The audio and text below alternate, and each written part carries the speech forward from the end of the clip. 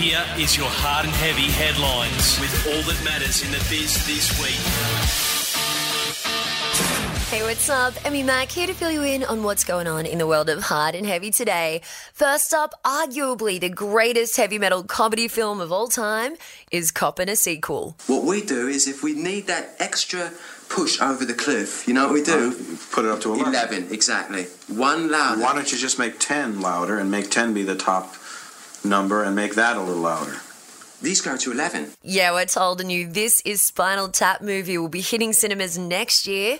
According to director Rob Reiner, all of the OG band cast will be returning, alongside cameos from actual rock stars Paul McCartney, Elton John and Garth Brooks. Foo Fighters have played a show in Abu Dhabi and Dave Grohl's managed to get through the whole thing without swearing.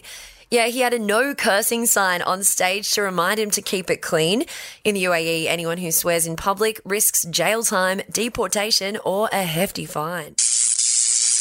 Also in the headlines, The Prodigy have updated the lyrics to their most controversial song. During a recent show in London, they performed their rave hit Smack My Bitch Up, but changed the chorus lyrics to Change My Pitch Up. The song has long copped criticism for glorifying violence against women. And a photo of a kangaroo that looks like it's playing air guitar has won a big photography award.